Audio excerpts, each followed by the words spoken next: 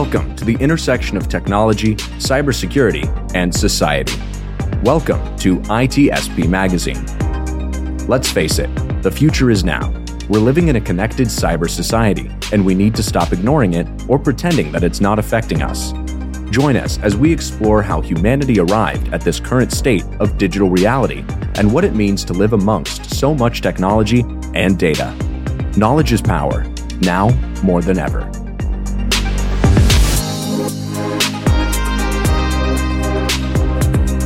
Black Cloak provides concierge cybersecurity protection to corporate executives and high-net-worth individuals to protect against hacking, reputational loss, financial loss, and the impacts of a corporate data breach.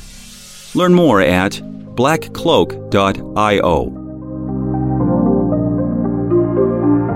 Bugcrowd's award-winning platform combines actionable contextual intelligence with the skill and experience of the world's most elite hackers to help leading organizations identify and fix vulnerabilities, protect customers, and make the digitally connected world a safer place. Learn more at bugcrowd.com.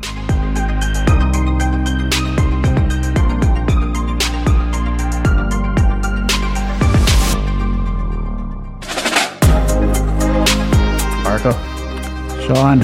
I have 5 pounds in my pocket. €5, whatever your denomination of choice is. $5. $5. And what are you going to do with it? I'm going to buy something. What? Your privacy.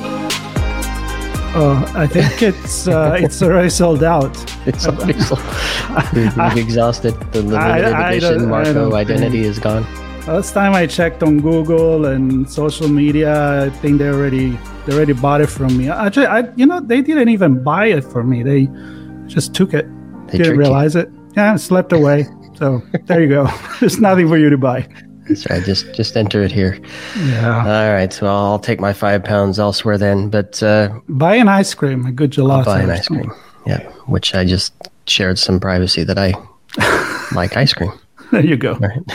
Now you're going to see a lot of advertisement the next time you log into Instagram, and there's going to be all ice cream all over the places. Exactly. No, seriously, this is a good timing for this conversation, Sean, because there's something that we have been doing for a few years now around this period, and you actually moderated several panels for Privacy Day, which now is Privacy Week, and maybe led by the good folks over at National Cybersecurity Awareness, NCSA, here in the U.S. And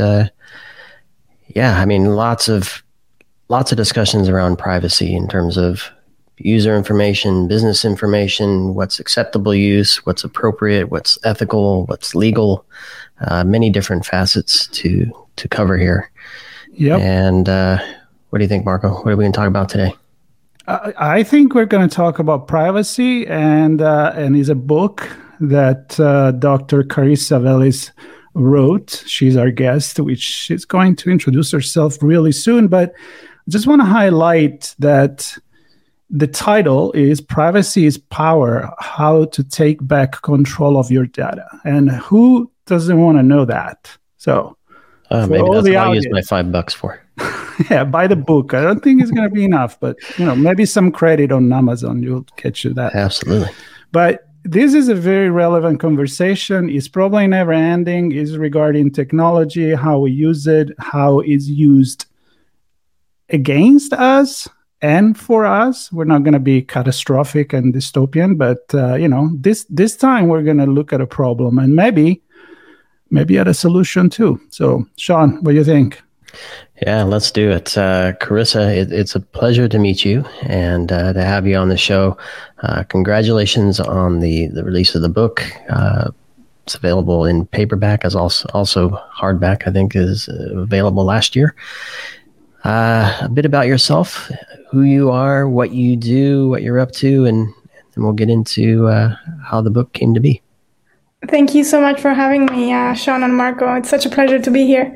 I'm an associate professor in philosophy at the Institute for Ethics in AI at the University of Oxford. And I work on privacy, but also digital ethics more generally, with us focus on AI ethics.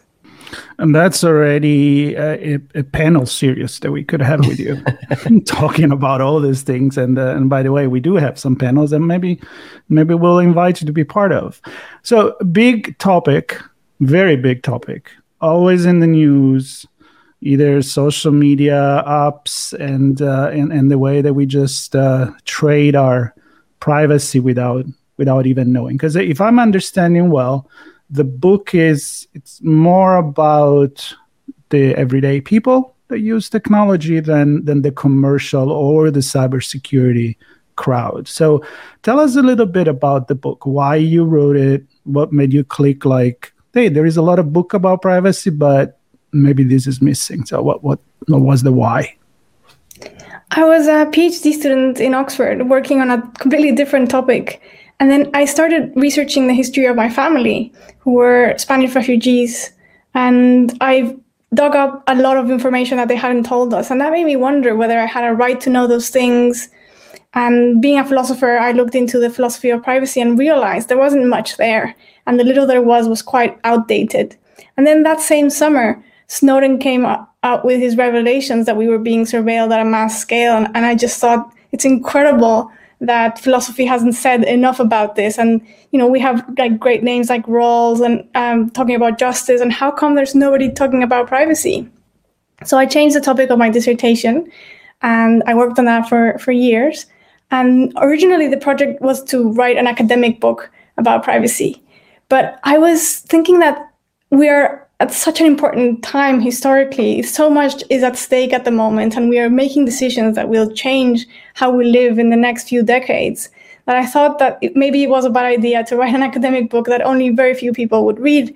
And I wanted to write the book that I wish I had been able to read when I started getting nervous about these issues or uninterested.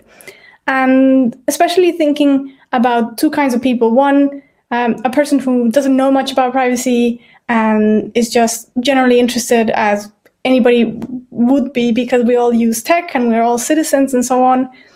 But also people who are especially skeptics about whether privacy is important. People who might think, well, I'm not a criminal, I'm not very shy, why should I protect my data? So I wanted to have a big picture book on the one hand, something that explains the relationship between privacy and power, which is why I think privacy is most important, but also a very practical book that could offer solutions for both policymakers, but also just ordinary individuals going about their daily lives. So I believe you talk about the economy of data, or the economy of privacy, and I'm wondering if you can kind of share with us your view of this world. I know that data is required in order for businesses to make better decisions and serve their customers better. But how have we reached this point where privacy is really, data is the new oil, right? And I guess what I'm really getting to is there are companies who use people's information, and people maybe unknowingly or blindly give over the information to help the business grow. And I immediately look to things like tobacco or alcohol, where somebody takes advantage of a product not knowing what the side effects would be. And I'm just wondering if you have any views of the economy of data, privacy, and maybe some analogies to markets or sectors like the ones I described. I think it was a combination of things regarding how we got here. On the one hand, we got here because there were some startup companies, famously Google, who was very successful in what it did. It had a fantastic algorithm. People loved its product, but it didn't have a way to fund itself. And after a while, investors were getting impatient and they were quite desperate to find a business model. So even though the founders of Google had once written a paper in which they criticized search engines that depended on ads, they ended up doing just that because they couldn't come up with anything better, essentially. But they came up not only with ads in general, but personalized ads. They realized that they could use the data that they had on their users to target those ads. And that kind of kicked off the data economy. The Federal Trade Commission recommended to Congress that it regulate privacy or personal data along some of the lines that we see in the GDPR in Europe, things like people should know what kind of data is being collected on them, they should be able to access it, to change it, to delete it, etc. But when after 9/11, the government in the United States wanted to do anything and everything possible to avoid something like that happening again. And they thought it might be a good idea to keep all that data, to literally make a copy of that data and use it for safety. Now, unfortunately, it turns out that big data is not that great to detect terrorism, because big data is fantastic at detecting patterns when you have troves and troves of data, but terrorism is always going to be a very rare thing. And so, unfortunately, it seems like we lost our privacy for nothing. First, because personalized ads have very serious disadvantages, and the advantages that they have we could get in less invasive ways, like contextual ads, which means that if you search online for whatever you want to buy, say you want to buy a book, and then we can show you the ad for that book. We don't need to know, your sexual orientation, your political tendencies, and many other sensitive things that gets shared in the data economy. And secondly, because we gave away our privacy in the hopes that it would bring us more safety, and it doesn't seem like it has done that. And in some ways, having that much personal data sloshing around makes us very unsafe, both as citizens, but also as whole countries.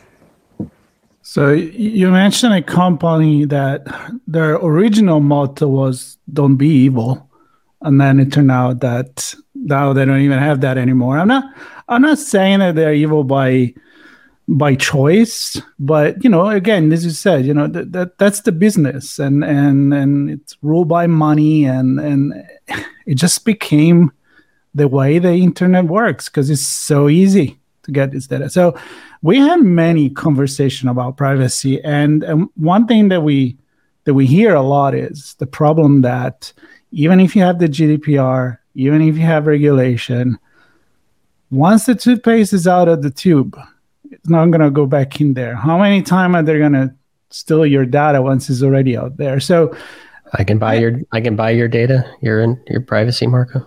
Yeah, unless I change. It's just squeezed out on the floor. That's all. I just changed completely my personality, and I go in a completely different place, and the data that I gave you are not good anymore. But the point here that I want to make is when you look at privacy now, many people say, well, privacy has changed. What's your take on that from a philosophical perspective? Is it really change? Is it a changing thing with culture and society? Or we're just trying to justify the fact that we screwed up? I think we're just trying to justify the fact that we screwed up. And before that, I think tech companies were trying to peddle a story about privacy that was very convenient to them. That it's just something cultural and it has changed and people don't have no reason to protect their privacy. But privacy has always been important for the same reasons. We seek privacy to protect ourselves from others, from both abuses of power and kind of encroachment of others. So you seek privacy when you're feeling vulnerable, when you're doing something that you don't want other people to know about because they could misuse it against you. And in that way, the relationship between privacy and power is very, very old. That's why somebody like Francis Bacon said that, the more knowledge you have about somebody, the more power you have over them. And then Michel Foucault said that the more power, the more power you have, you also have more knowledge, not only in the sense that power gains you access to knowledge, but also you get to decide what counts as knowledge. So Google gets to decide what counts as knowledge about you because it categorizes you and it sells and it shares that data in different ways. So I think that privacy has always been important.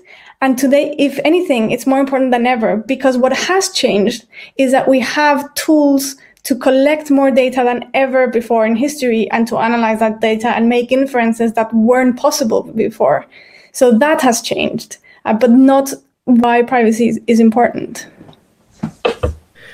And I want to talk about this, the concept of power, because Marco pointed to the economical drivers here, where if you have shareholders you're answering to, you have to make money so that they can make money. But even those big, large behemoth organizations reach a point where governments get involved and say, you're just doing a little too much. You're crossing the line here. And so there's that angle. And then also governments aren't innocent themselves either. Right? So they can presumably tap into some of those data sets that these big companies have, either knowingly or unknowingly. And then obviously they have their own data sets. So how do we as people, citizens within or even visiting other places around the world, know what's being used from us for good or evil? That's one of the problems, that the whole data economy is absolutely opaque. And partly that's because data is very abstract. So it doesn't feel like anything to have your data collected. It's not like having your blood drawn. You notice that. But with data, you don't miss anything. It's not until the bad consequences hit you. And even then, you might not know why it happened. So say you get denied a loan or you get rejected from a job, you're never going to make the connection that was because a year ago you gave this data that got sold to a data broker and then to your prospective employer. So it's very hard to make the connection. And you're right about governments. Governments benefit from data in many ways, but a few ways that are important is some governments even sell data. So for instance, there have been stories about the US Postal Office sharing data, which is quite sensitive, but also for national security purposes and for the control of the population. And of course, the government needs some amount of data, for instance, to make sure that people are paying taxes and so on. And of course, to pursue serious criminal charges, etc. But at the same time, now we're seeing that governments also have a reason to protect personal data, again, for a variety of reasons. One is that personal data is being used to erode democracy, to pit us against one another, and to expose us to personalized propaganda and try to sway elections. And of course, that is very, very threatening to any society. And the second thing is that personal data is very dangerous for national security. So, for instance, a couple of years ago, the New York Times published a piece in which two journalists who described themselves as not very tech-savvy got data that anyone can buy from a data broker on the location of 12 million Americans. And they managed to identify very important lawyers, very important people in the military, very important public officials. And these people were going to places that are very sensitive, like drug clinics or abortion clinics or psychiatrist office. And if you have that access, it's very easy to, for example, extort someone or to for somebody to be a physical threat. And these reporters even managed to get the location of the president of the United States by triangulating his schedule to a phone that was always around, and it turned out it was the phone of a Secret Service agent. And if the president of the United States is not safe, then nobody's safe, and the whole country isn't safe. Yeah, fun stuff. So I wonder who's triangulating me. That's Mark. I know you want to go, but no, go. I think the obvious question for most people is, well, I'm not the president. I have nothing of value. Nobody's coming after me. Got nothing to hide. Target. I have nothing to hide. I'm not breaching any steps on any interesting buildings. So why do I care? I guess is the big question. I don't know, Marco, if you had anything else to follow up on. No, I love that you went there, because this is exactly where the question I want to ask to Carissa, which is this channel on ITSP Magazine is called Redefining Society, and this is something that is not just expert that listen to this, but also more and more everyday people interested in technology and privacy. So one of the things I was reading in the excerpt of your book is, you mentioned since the day you wake up in the morning, you're already leaking data and information, right? You check your social media and so forth. And maybe you're up with the location open that just to check the weather. And there you are. Here is where I am, and I'm in the mountain today instead of where I usually am. So show me target advertising for that. So can you paint a quick picture of the everyday citizen. Like, a few examples of where are these data leaking and they don't even know. Yeah, it's quite scary. So the moment you wake up, actually during the night, your phone is sending data, and it sends it during the night because most people plug in their phones, and so that you don't notice that your battery is being drained, which is quite sneaky, or it kind of gives you a feel for the kind of practices we can find in this area. And as soon as you wake up, all the apps in your phone and your phone manufacturer and your phone provider realize that you've woken up, and all kinds of inferences can be made, like, are you sleeping too little? Are you not sleeping well? Are you looking for things at night? Am I going to pay my loan? That kind of thing. Then if you have a smart car, your car is not only tracking your location and your music. For instance, there are some data companies that are trying to infer things from music taste, not only about your personality, but also about whether you might be going through a rough patch, maybe you're depressed, and who knows how that data can be used.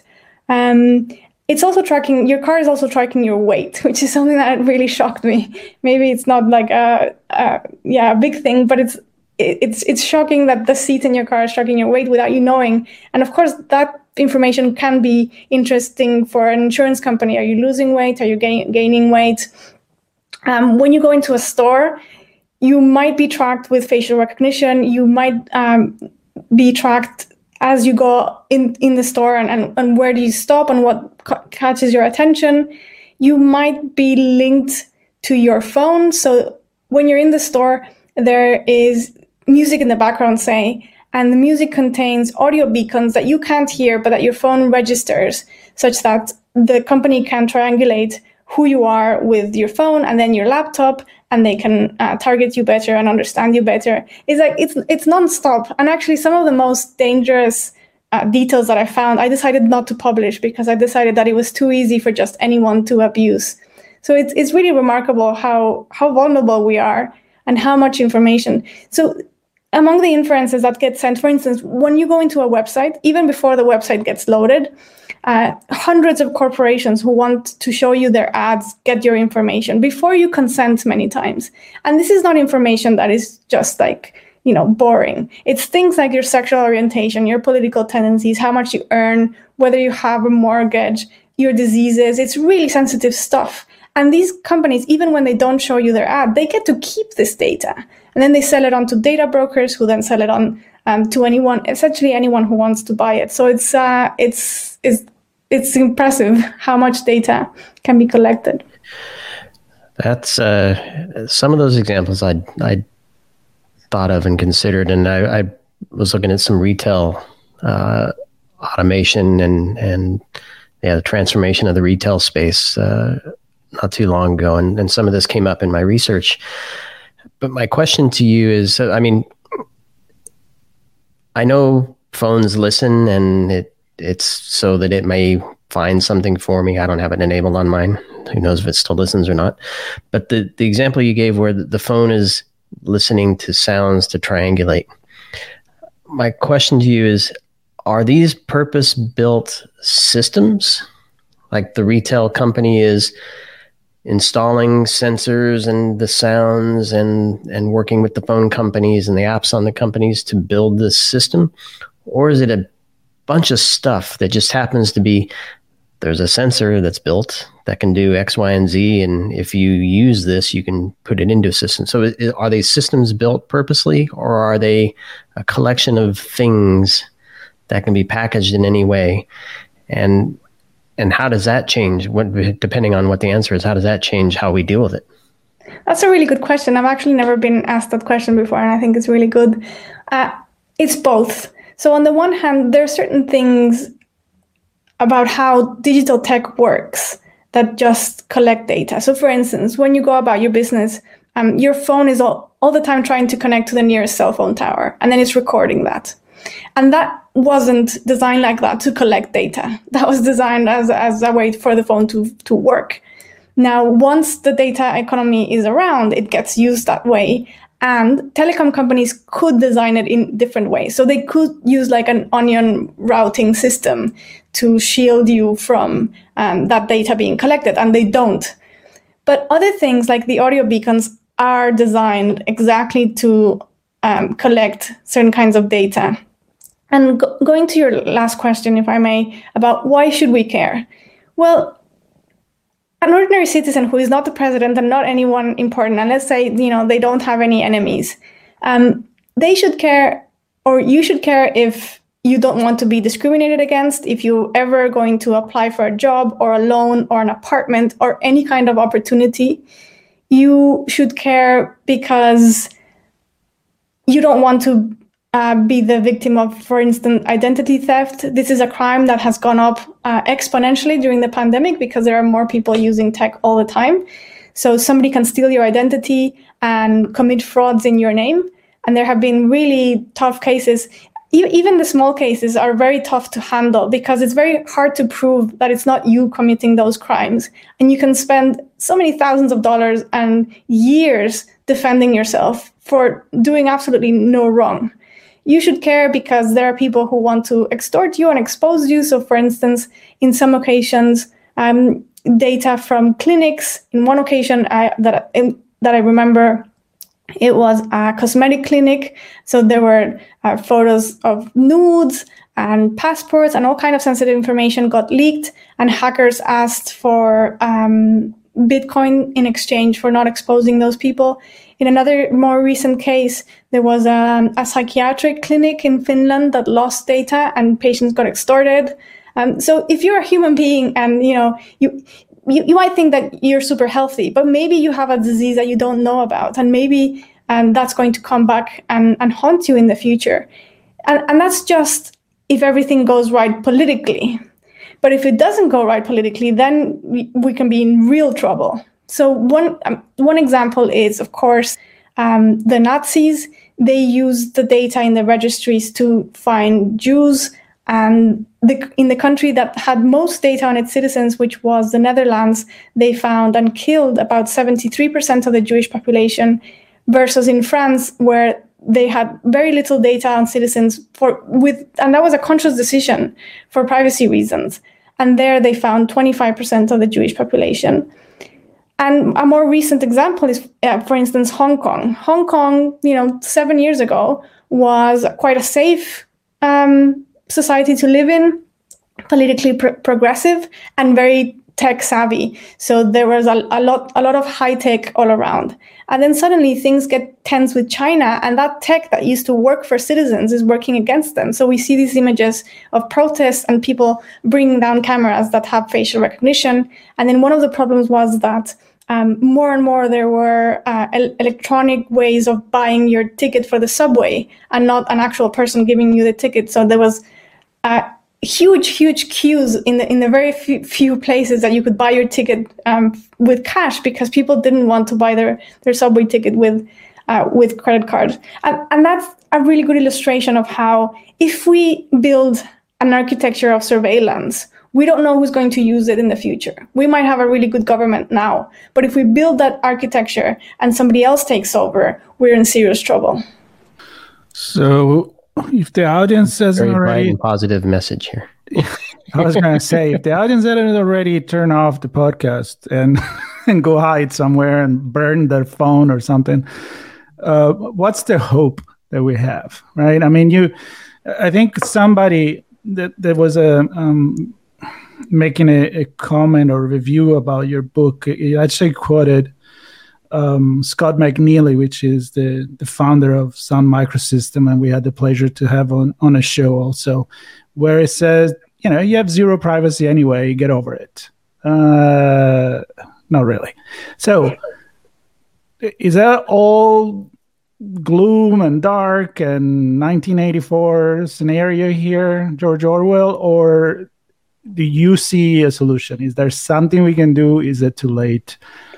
Is there hope in your book? That's the question. There's a lot of hope. Actually, the second part is very optimistic. And it's a kind of quirky kind of hope, because I think our current landscape is so terrible that it's absolutely unsustainable. This is the Wild West, and we just can't keep on that way. My hope is that we can change things before something really bad happens in the West. because unfortunately, if it happens outside of the West, we don't learn from other people's mistakes, apparently. And I think we can do it. And already we're seeing huge steps. When I started working in this topic, people would really laugh at it. I mean, totally. They would say, like, privacy is not a topic. It's something of the past. And today we can see that was completely ridiculous. And not only do we have much more legislation than, say, five years ago, the GDPR in Europe has really changed practices across the world because everybody wants to be in the European market. Now in the US, there's a lot of talk and debate about a federal privacy law, and I think that's coming. And even when it's not coming, you see states passing important laws, like California, of course, but also Illinois with its laws against biometric data collection and so on. So I think we are learning. We were very new with this digital tech, and companies didn't ask for this, so we didn't even know that data was being collected. And also, there are two things to keep in mind. One is that the majority of the analog life is not digitized. It might seem that everything is online, but when you think about it, for instance, our homes, our spaces, most of it is not digitized. Most people read books in paper, which is really interesting, I find. Most of our conversations, or a good chunk of them, still happen offline. There's so much of the world, and most people buy offline still, even during the pandemic, which is also interesting. So we are very much in time. That's the first thing. And the second thing is that the most valuable data is the one that's being produced today, because personal data expires quite quickly. Your tastes change, you lose weight, you gain weight, you move countries, you seek a different job. It changes all the time. So don't think that just because there has been a lot of data collected on you, you should just forget about it and it doesn't matter, because the most important data is the data that you're producing or that's being produced right now. And that gives us a lot of hope to be able to change things. And then finally, we can delete data. And in some cases, like just a few days ago, there was a news that Europol is being asked to delete a lot of data that it didn't have lawfully. So we're seeing more and more that when lawsuits happen, it's not only that whoever made a mistake has to compensate the other party, but now we're seeing a request for data deletion. And I think that's we're going to see more of that in the future. Very cool. And so I'm trying to analyze what you said. How much of that, a lot of that is government driven, policy driven. What's the role of the commercial space in that? And then I'm going to get to the user in a minute, but the role of the commercial world in that view of your hopeful future. Yeah, one of the nice things about writing a book is that you suddenly get in touch with all kinds of people that you wouldn't have met otherwise. And every day somebody writes to me saying that they've just opened a new privacy startup. And, really these ideas are like flourishing so much. And it's an open space for companies because companies can use privacy as a competitive advantage. And we are already seeing that with Apple. I'm not saying that Apple is perfect or a saint, far from it, but it has some privacy features that have been a game changer and have upped the standards for other companies. So I think companies can play a very, very important role. And then finally, and it may not be the final question, but finally the users. So, I mean, especially at the end of the year, the beginning of the year, there's a lot of blogs and other things that say, here's how you take control of your finances, your health. I've seen it for privacy. But those lists can be lengthy, cumbersome, maybe even a little too technical for the non-technical person. What does the end user do, the everyday citizen do to begin to take back control for themselves? On the one hand, I don't want to give the impression that it's on the individual's shoulders and responsibility to change this, because I think that's unfair. And to a large extent, we are forced to use these technologies. It's not like we can say, no, thanks, I don't want a job or I don't want an education, so I'll opt out. But at the same time, I would like people to realize how much power we have as individuals, because at the end of the day, many of these companies don't sell anything except data. That's their product. So if you resist a bit, if you say no to cookies, if you go elsewhere, if you practice obfuscation, which means giving out false data when, a company doesn't have a claim to your data. So for instance, if a company forces you to give an email, well, give them a fake one or one that you just produce for that. So both Firefox and Apple allow users to have aliases. So, and also I want to people to understand that you don't have to be perfect. It's not that, and you're going to fail. So many times, even if you try all the time to protect your privacy, it's just very hard. And there are many people who want it, and many times you're going to fail. But even when you fail, there is a lot of meaning in doing that. And it has an impact because it creates a paper trail. Many companies say, well, yeah, we did this horrible thing to our users, but it's absolutely fine because they were happy with it. They consented and they said yes. And when you resist, when you say no, you create a paper trail. And if a regulator or a lawsuit happens in 1 year or 2 years, then that's going to show that we were actually not consenting. So basically, the main idea is to look for opportunities to protect your privacy and think twice. Don't be cynical. We will change this, and it can be changed. And the more we work towards it, the sooner it will happen. And that means avoiding many unnecessary harms like discrimination and exploitation and so on. So among the things you can do is make sure that the laptop and the phone you buy is not produced by a company that trades in data, because they will always have a conflict of interests. Instead of using Google search, use DuckDuckGo. It's free and it works very well.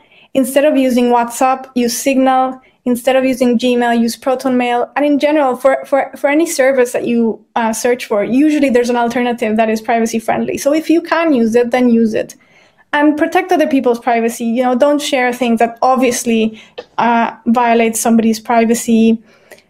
Don't take pictures of people and upload them without asking for their permission and so on. Just try your best without making your life too hard. That's good enough. I love it. That is good enough, and I'm very impressed of how you've been able to summarize in a few tips something very complex. Because as you're listing all these things, I'm like, maybe we can, and I know Sean is thinking my way, like we didn't talk about misinformation, fake news. You did touch on the importance for democracy on all of these. And then there is the entire, phishing and spamming and social engineering part. So, that I'm sure you probably mentioned in the book as well. But I love how you kept it really focused, really actionable. And I do hope that our listeners are getting at least the idea of, hey, maybe I shouldn't just use what everybody else is using. That there are alternatives, and I love how you said that, because convenience, it's a bad habit. I mean, it's good, but when you have convenience versus security, and you just can't wait. You just can't expect all to come without you having to make a step. And I think that's important. And maybe, I don't know, maybe the first step is to get informed. Knowledge is power, as it is privacy. And reading this book, listening to this podcast, of course, or the other way around in this case. A wonderful conversation that can definitely go in a lot of different directions, Sean. We didn't talk cybersecurity. What's wrong with you? I know. I'm holding that for a different one. Maybe Chris would be kind enough to join us again. I think I want to make one more point, because Chris, you mentioned that the data that we're creating today is the data that matters most. And as you're describing the alternatives, they're fantastic alternatives to look at things we would normally use versus those that maybe respect us a little more. And I guess the point I wanted to make is, if you're starting something new, pause for one moment and understand what the options are, so you can select an alternative to one of the more mainstream that maybe not not as ethical or whatever you want to call it. And then over time, maybe you can go back and refresh some of the legacy stuff that you may have gotten locked into 10 years ago because it was a free email service or what have you. But I think there are so many things new that we're doing. Exactly. Free email. Yeah. Sure. It just knows that your flight's about to leave in 6 hours on your way to this destination where you're going to be staying at this hotel. Nothing is free. That lovely email. Yeah. Now, so fabulous conversation. I echo what Marco said. And Carissa, it was a pleasure to meet you. Congratulations on the book. Hopefully everybody grabs a copy, reads it, thinks, takes some action, shares it. Because I think this is a societal thing, not an individual thing, as you pointed out. So thank you very much, Carissa. Thank you so much. This has been wonderful. And I'd love to continue talking about cybersecurity because there are a lot of connections. And regarding what Marco said, one of my frustrations when reading a lot of tech books is that they kind of painted a concerning picture, a lot of anecdotes that you can see are problematic, but they didn't analyze what is the source of it, like what is the main problem. And I think when we realize that the business model and that privacy are the source, or the loss of privacy is the source of many, even most of our problems with tech, it really is really enlightening. I think it's kind of insightful as to not only how we got here, but also how do we get out of here. So thank you very much for the opportunity to talk about this. Well, thank you, everyone. Notes, links, everything will be in the podcast notes. Stay with us. We'll talk to you soon. Let's keep redefining society, Marco. Stay private. Bugcrowd's award-winning platform combines actionable contextual intelligence with the skill and experience of the world's most elite hackers to help leading organizations identify and fix vulnerabilities, protect customers, and make the digitally connected world a safer place. Learn more at bugcrowd.com. Black Cloak provides concierge cybersecurity protection to corporate executives and high net worth individuals to protect against hacking, reputational loss, financial loss, and the impacts of a corporate data breach. Learn more at blackcloak.io.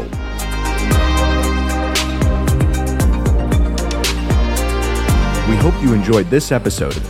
If you learned something new and this podcast made you think, then share itspmagazine.com with your friends, family, and colleagues. If you represent a company and wish to associate your brand with our conversations, sponsor one or more of our podcast channels. We hope you will come back for more stories and follow us on our journey.